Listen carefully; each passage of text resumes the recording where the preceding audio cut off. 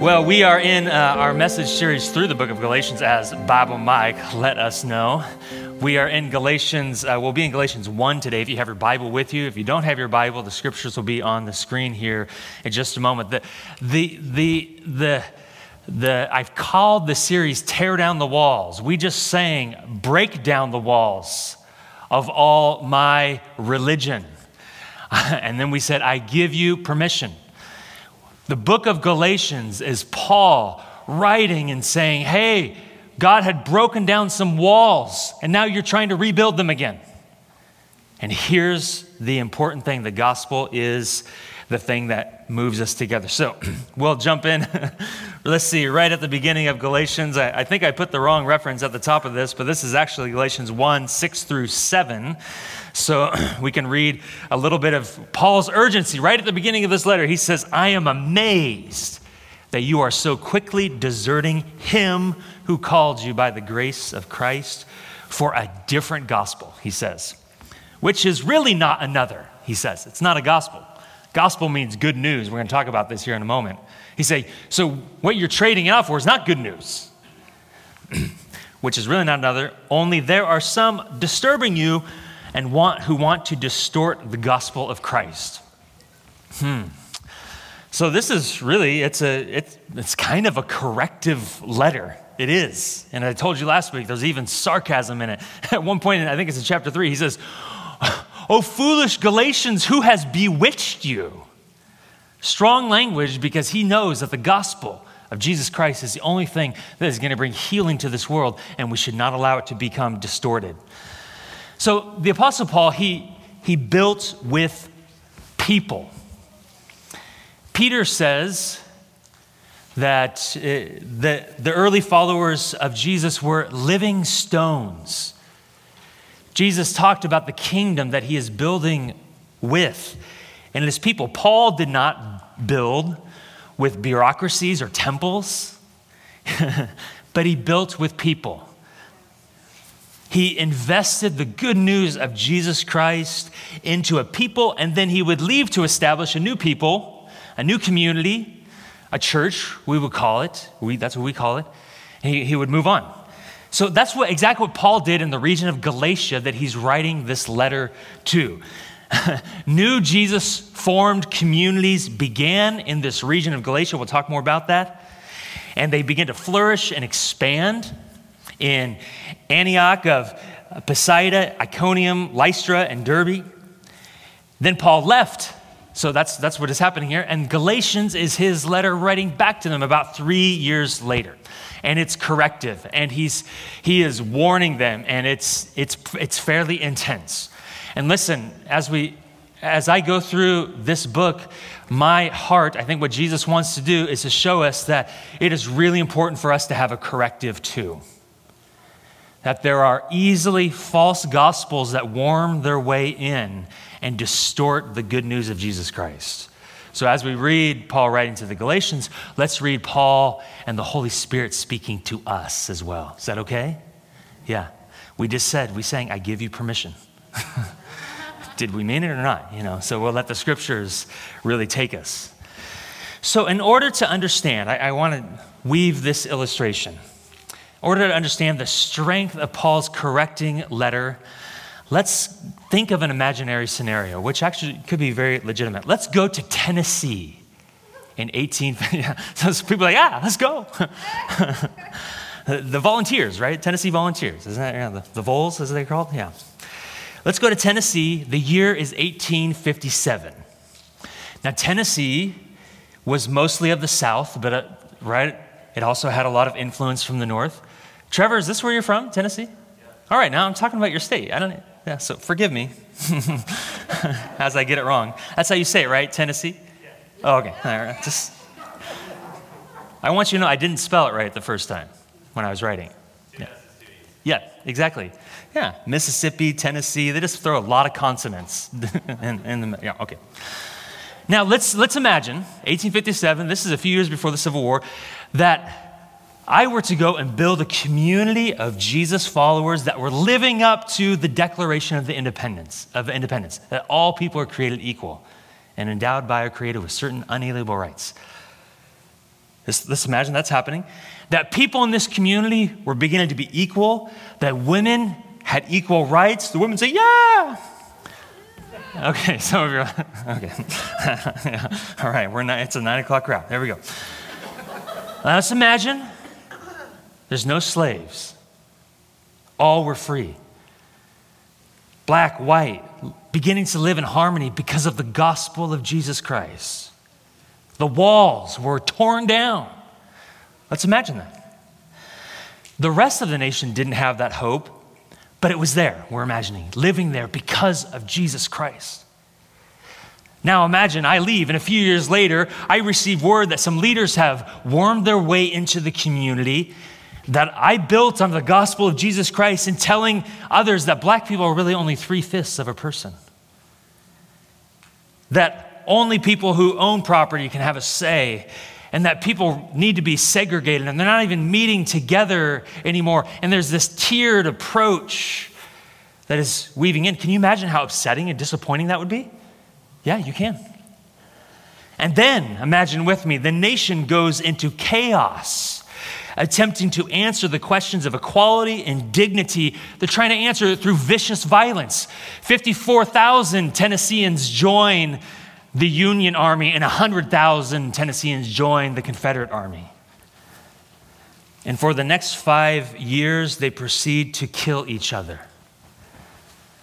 The most recent estimates say that 750,000 soldiers died in the Civil War. And then the so-called peace is a tenuous agreement after that would supposedly free the slaves, but would impede the progress of a whole race of people as the limping nation sought to rebuild. Don't you think that I would want to go back to these people that I had built a relationship with in 1857 and proclaim to them and remind them that the only unifying principle that can tear down all these walls is Jesus Christ? Wouldn't you want to go back? When I want you to go back and proclaim, listen, who has bewitched you, Tennesseans? Who has bewitched you? The purity of the gospel has been distorted. He's the one that can unify you through his life, his death, and his resurrection. He tore down these false walls of separation. Wouldn't you want to go back? Absolutely. Now, history is what has happened. And it is easy for us to think what happened needed to have happened or couldn't be avoided. But listen to this. In 1860, there were 52,000 churches in the United States. For every 14 soldiers who died, there was a church. And embedded into every single one of those churches was this message that Paul had wrote. There is no longer Jew or Gentile. There's no longer slave nor free, male or female, for you are all one in Christ Jesus. And now that you belong to Christ, you are the true children of Abraham. You are his heirs, and God's promise to Abraham belongs to you. It was there. Did 750,000 soldiers need to die? It was there. There were 52,000 churches. And now, granted, there were many in the abolitionist movement who were energized and animated by this message. So it wasn't that all churches weren't proclaiming that message. But there were many that had lost that. Why? Because the gospel had been tied to other false hopes and other aspects that made it be a false gospel. The economy. The South couldn't see beyond their economic need to move forward. And so the gospel had been tied to that, and even some of them gave the slaves what was called a slave Bible, which took out portions of scripture like this so that it wouldn't incite a rebellion, so they wouldn't recognize their own dignity that's given to them by God. The gospel was tied to a national dream. The nation had to kill itself for the sake of this gospel attached to the national identity, which is all enmeshed with manifest destiny and white Europeans believing that they were the new Jerusalem here in America to bring about freedom and hope. It had been tied to it, and so it became no gospel at all. It was tied to pedigree and privilege. And now listen, it's 2020. And just as the gospel loses its effectiveness when it loses its way, it is losing potentially effectiveness because easily false things get attached to the good news of Jesus Christ. In the 1800s, the gospel lost effectiveness because it was tied to false ideals and hopes. And I see it happening today again. All through history, there's a temptation. The enemy wants to make the gospel of Jesus be no gospel at all. I give you permission. We sang that.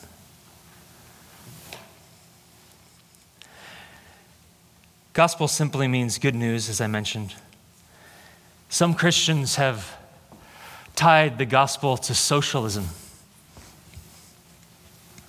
Some have tied the gospel. They can't see that it's not inextricably linked with capitalism. They can't see that. It's being tied to it. Others have tied the gospel to nationalism, that the success of our country or any country is also the success of Christianity and our faith in Jesus Christ. That's a false gospel. Some have tied the gospel to activism. Others have tied the gospel to denominationalism. And every time this happens, the gospel is distorted and it becomes no gospel at all. Do you see why Paul was writing with fervor? And do you see why the Holy Spirit might be directing our attention more deeply and opening our eyes so that we would walk out the true gospel? It's good news. Now, Paul had been away from the churches in Galatia for only 3 years, but in that 3 years, a lot had taken place. He had to write sternly and with passion, and this is what he wrote. We read some of this, and now we'll read the rest of his thought here. He says, I'm amazed that you are so quickly deserting him who called you by the grace of Christ for a different gospel, which is really not another. Only there are some who are disturbing you and who want to distort the gospel of Christ. But even if we or an angel from heaven should preach to you a gospel contrary to what we have preached to you, he is to be accursed. You see the strong language. As we have said before, and I say again now, if any man is preaching to you a gospel counter or contrary to what you have received, he is to be accursed. For am I now seeking the favor of men or of God? Or am I striving to please men? If I were still trying to please men, I would not be a bondservant of Christ. He says, I seek to please God alone. And what is pleasing to God is this gospel of Jesus that has the hope for the world. So what happened? That's helpful for us. And we'll see ourselves in here a little bit as I answer the question that we posed. I told you last week we'd answer, who were the Galatians? What was going on? Why was it that they were tempted to have this gospel be distorted? There's 3 things to know about the Galatians. For those of you who are taking notes, the first thing to understand them and what was going on is that Galatia was a nation, and then it wasn't. Okay, so a little bit of history here about what is at the time of Paul's writing a province, but before that it was actually a nation established. So the region of Galatia at the time of Paul's writing was a Roman province in Asia Minor. You could see here on the screen the Roman Empire, and it's a province within that. It was, it's kind of like a state. It's kind of like a county. That's what a province is.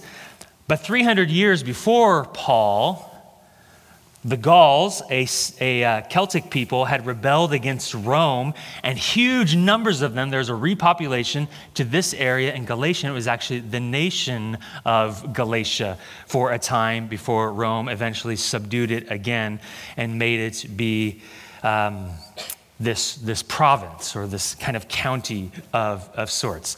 The reason I'm sharing this with you is to recognize that throughout history, borders have been established, and there's been nations and then not nations, and then they've been run over by other nations, and the nation has expanded or hasn't become a nation, and that is the history of things, and that's what's happening.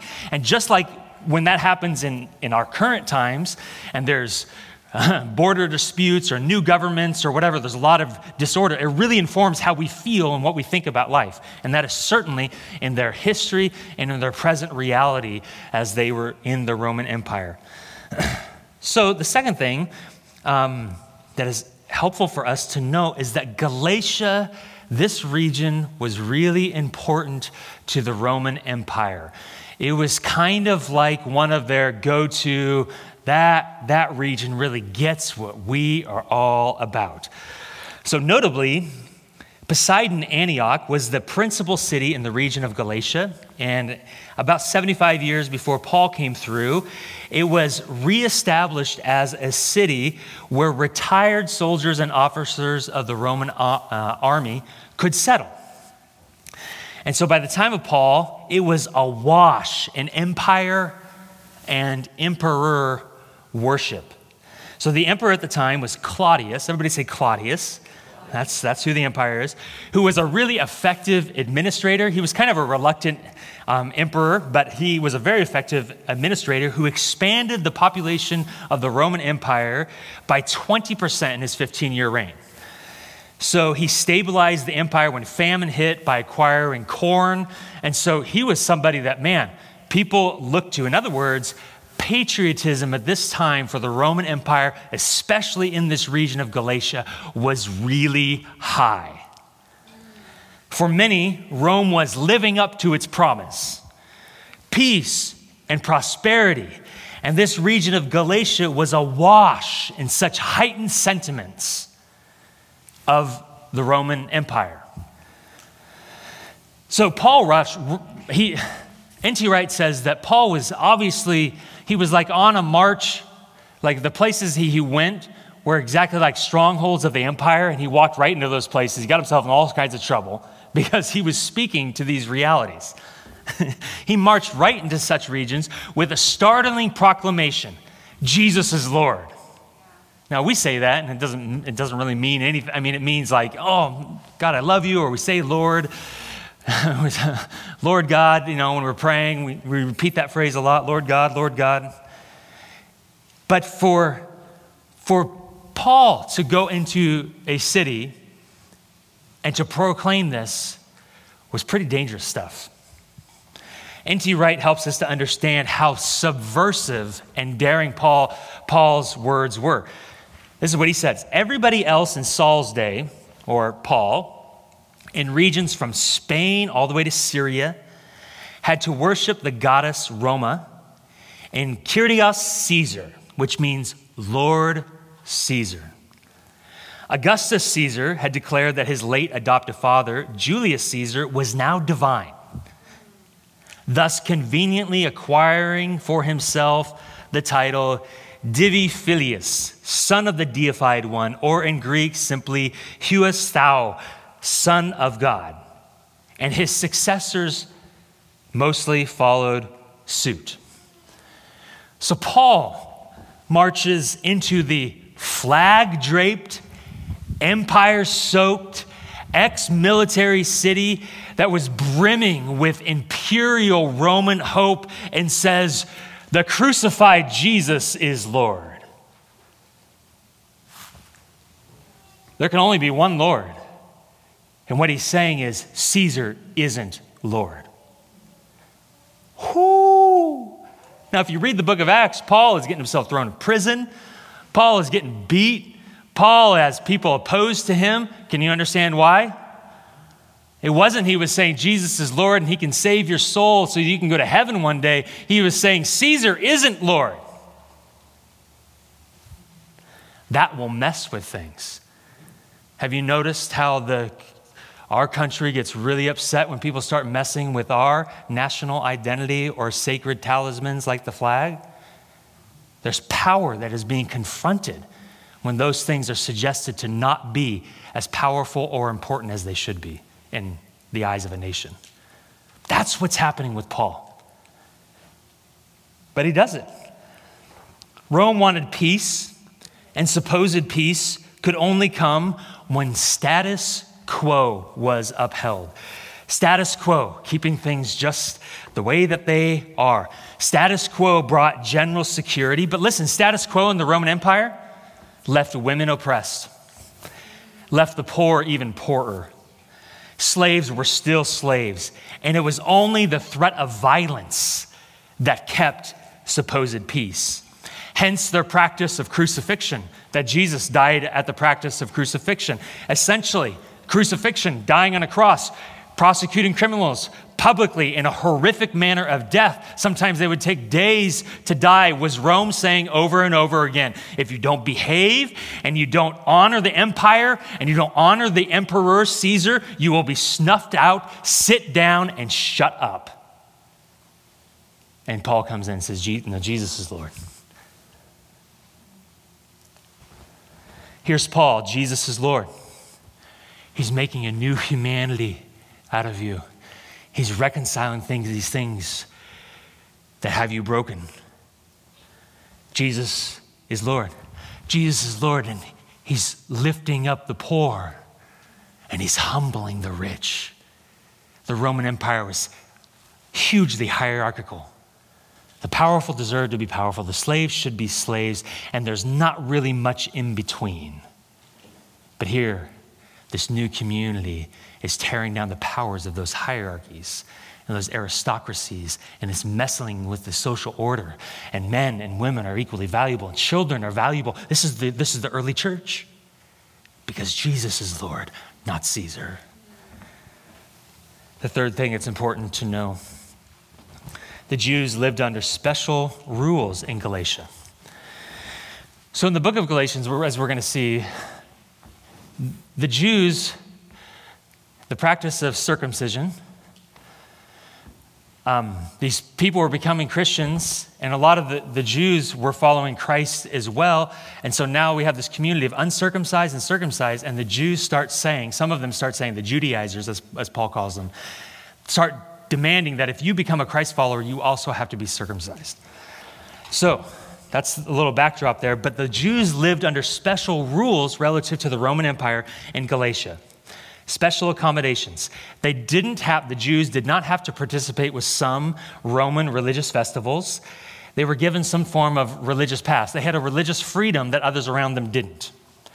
Then Paul comes in, he starts to preach this message about Jesus being Savior and Lord for all people, and that the old custom of circumcision was no longer necessary.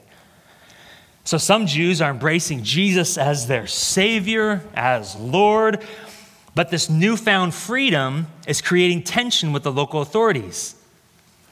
It's creating tension because now also some Gentiles are becoming Christian and mingling with this Jewish Christ-following community, and these Gentiles aren't being circumcised. And the Roman authorities start to think, wait a second. If the Jews aren't really Jews anymore because they're setting aside their customs, maybe you don't need these special permissions because what you're doing is upsetting some of the social political balance that we have here. There was a fear of them. This is why some people started to say they need to be circumcised, because there was a fear that they would lose their special permissions and protections. Catch this. Listen, why were people starting to press against the real gospel? They were afraid of losing their religious freedom. Sound familiar?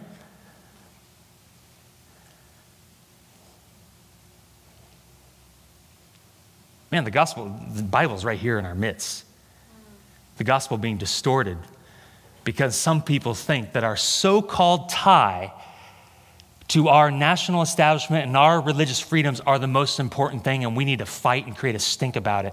Listen, Jesus didn't come so that we could have religious freedom. He came so that we can have freedom in him no matter what the circumstance around us. And as we embrace that and we live that out, we will begin to experience what Paul writes in Philippians 4. He says, I have found the secret of being content, whether I have little or whether I have none at all. The mystery is within Christ Jesus. I do not not need to not be in prison or to be in prison. In either case, I am free in Christ. That is the good news of Jesus Christ.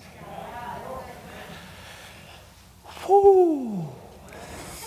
So some Jewish Christians started to proclaim to the Gentiles who trusted Jesus that they needed to honor the old customs, namely by being circumcised.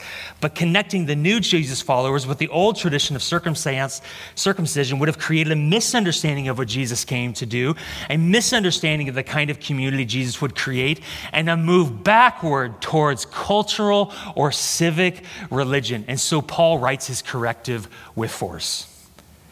He wanted nothing more than for every person to be able to access the astounding hope that Jesus brought. Hope to men, hope to women, hope to slaves, hope to free, hope for the Jew, hope for the Gentile. And that hope would unify them beyond the tenuous, fragile hopes of the empire. Does the Roman Empire still exist? No. Does Pax Romana, the peace of Rome, exist? No. Does the church remain? Yes, it does. Yes. Oh, foolish Americans, who has bewitched you?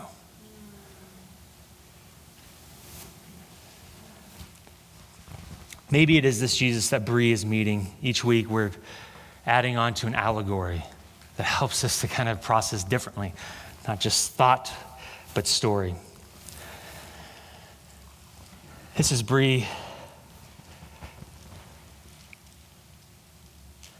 The image of the man's smile was in Bree's mind as she awoke.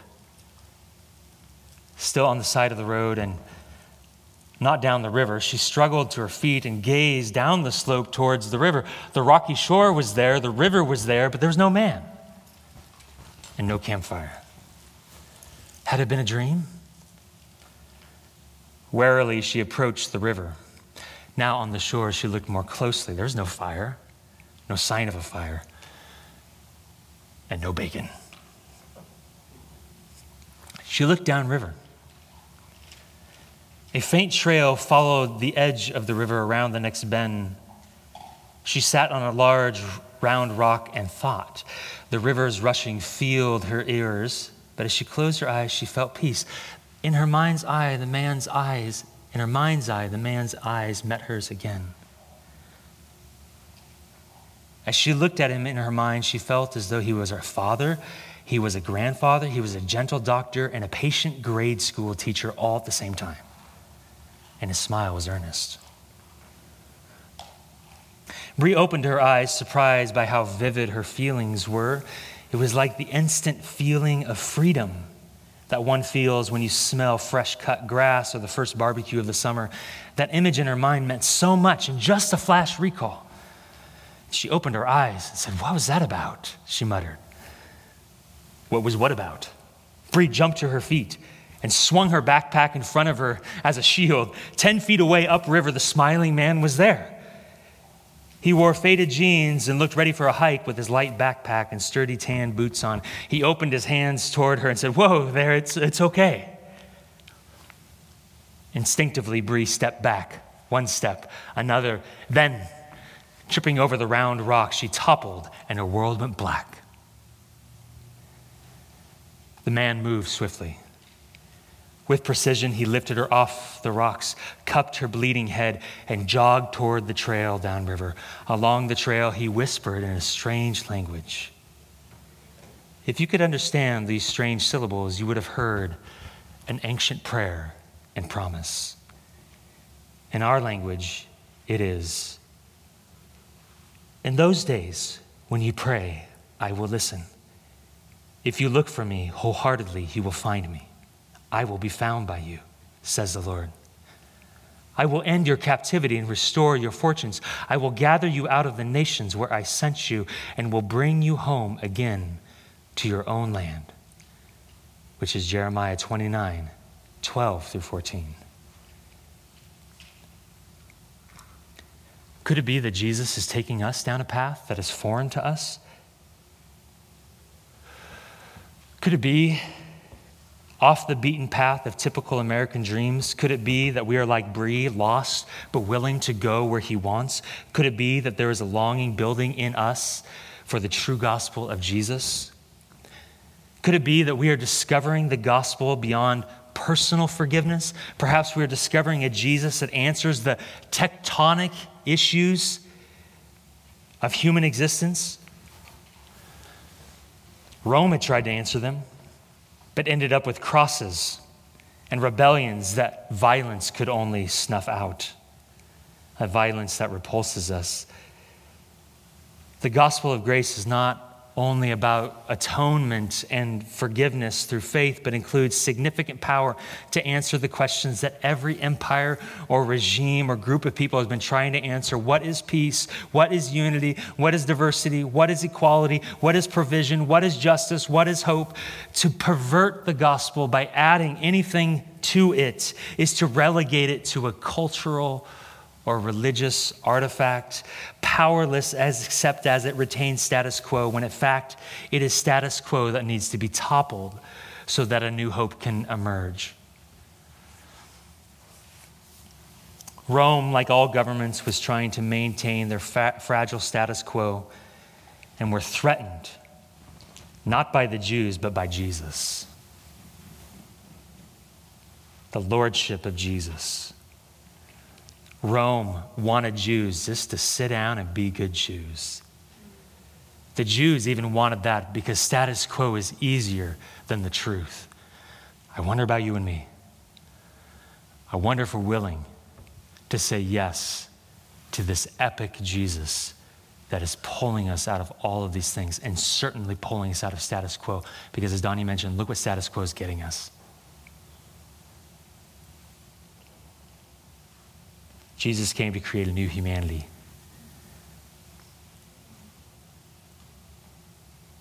Under his lordship, which will break the status quo. Here's the application for this week. Read our daily devotions. You're going to be challenged this week. I encourage you, take a deep breath. Tomorrow's devotion actually will help you to be prepared to be confronted with some false gospels that are resident within our society. But read them, participate with your community group, and thirdly, don't be distracted by the election. I mean, I hope you voted, if you chose not to, it's not a big judgment thing, but man, this feels like the thing. But this is the thing, the gospel of Jesus Christ. Here's discussion questions this week. Read Galatians 3. As a group, you're going to read Galatians 3, 28 through 29. If Galatians 3, 28 through 29 was the only scripture you had, what is the gospel? That'd be a great conversation. And then you're going to read what we read this morning, Galatians 1, 6 through 10. Then you're going to define and do some homework before you go, what does status quo mean? You're going to draw parallels between the province of Galatia and our own present situation. And then you can answer a question about Bree. Bree felt drawn to this man in her mind's eye. How did she describe him? You have to go back and, how did she describe him? What do you think she meant by those reflections?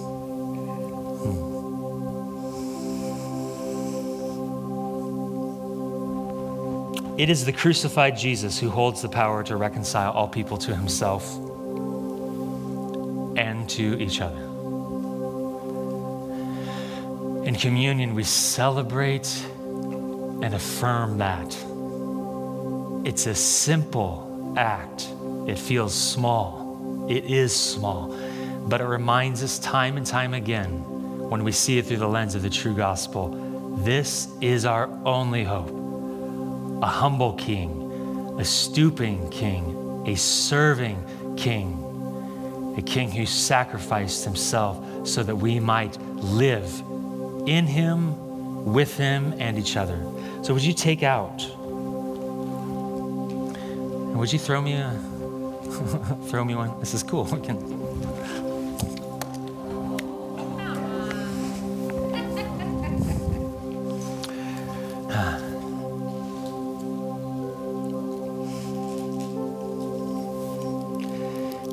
Carefully open up that top, and for you at home, have your elements ready. Oof.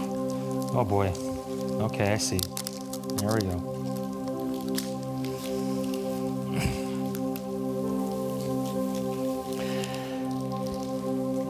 This wafer Looks to be a 0-calorie wafer. I don't know. This is pretty. But this simply represents the body of Christ that reminds us that it didn't just happen. What happened with Jesus didn't just happen as an idea or something in the abstract or something in our minds, but actually his physical body was beaten and broken so that we can be healed and put back together. Would you hold that up and repeat after me? Jesus, this is your body, broken for me. I receive of it. Take and eat.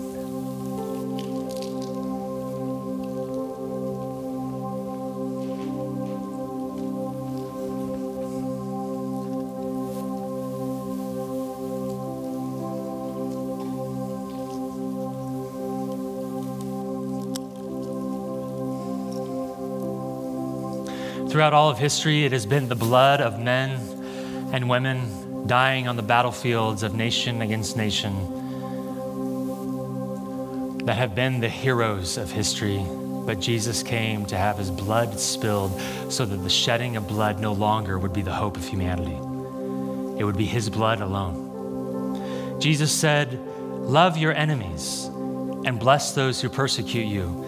And perhaps it was only after his resurrection from the dead that we could adequately understand that Jesus does not wish for us to lift our sword against our enemy, but rather to allow his final death to absorb our enemies into himself so that they can receive the forgiveness that we have too. This is the blood of Christ poured out for you for the forgiveness of sins. So that which easily tempts you to play along the way of the world's power, we see it happening all over right now. Coercion, force, violence, demonization no longer has to be our way. But what is our way? Humbly serving others in love. Would you hold that, the blood of Christ up, and repeat after me? Jesus, this is your blood, poured out for me, poured out for all, that we might have life and freedom truly in you. Take and drink.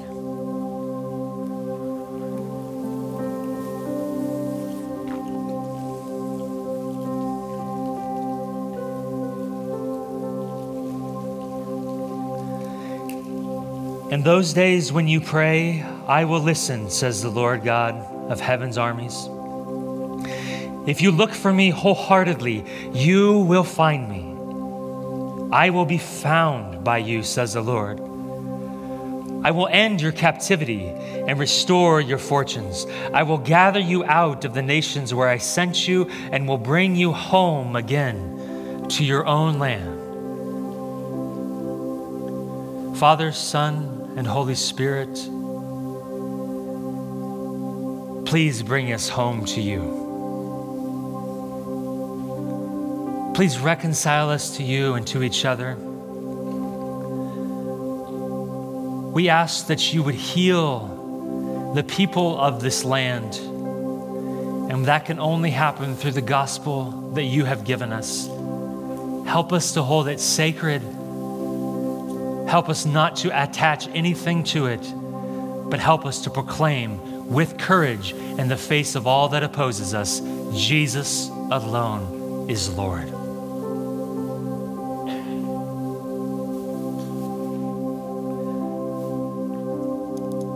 Would you take just one moment and gather your things? I'm about ready to release you, and I want to say a blessing over you as you go. So would you gather your things and would you stand?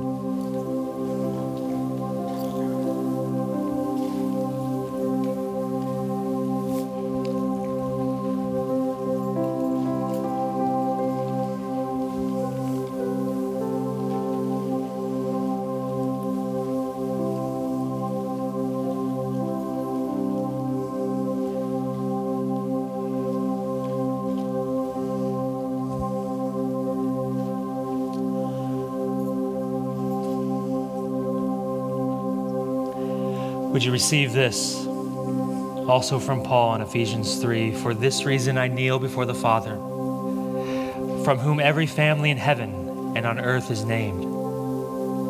And I pray that he may grant you, according to the riches of his glory, to be strengthened with power in your inner being through his Spirit. And may Christ dwell in your hearts through faith. I pray that you, being rooted and firmly established in love, may be able to comprehend with all the saints what is the length and width, height and depth of God's love, and to know Christ's love that surpasses knowledge, so that you may be filled with all the fullness of God. Now to him who is able to do above and beyond all that we ask or think, according to the power that works in us, to him be glory in the church and in Christ Jesus, to all generations, forever and ever. Amen. Receive the blessing of the Lord. You are dismissed.